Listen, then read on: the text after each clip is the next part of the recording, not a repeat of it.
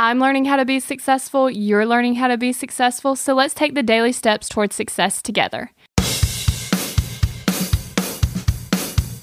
The second way from stewardships.com's 4 simple ways to grow closer to God this year is to have a verse for the month. So the article explains that you should select a new Bible verse each month to memorize and pray over your family. Now, if you want to implement this, here's what I suggest doing.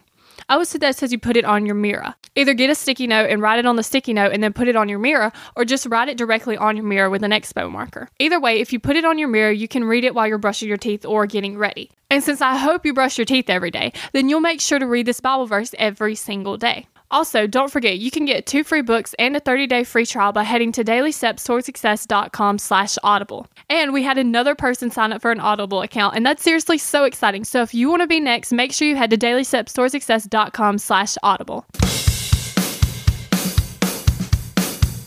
We're in this together, one step at a time. Have you found yourself Googling, how do I stop procrastinating?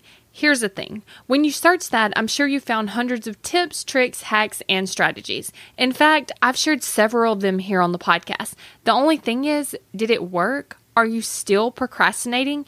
If you are, then what you need isn't another hack. You need to focus on the actual thing that's causing you to not take action. Our thoughts control our feelings control our actions, which means if you want to change your action or inaction, you first have to change your thinking. That's exactly what we focus on in my program, Kick Procrastination. This program is designed to help you go from procrastinating on your goals to taking massive action towards achieving them. So go to kickprocrastination.com to sign up.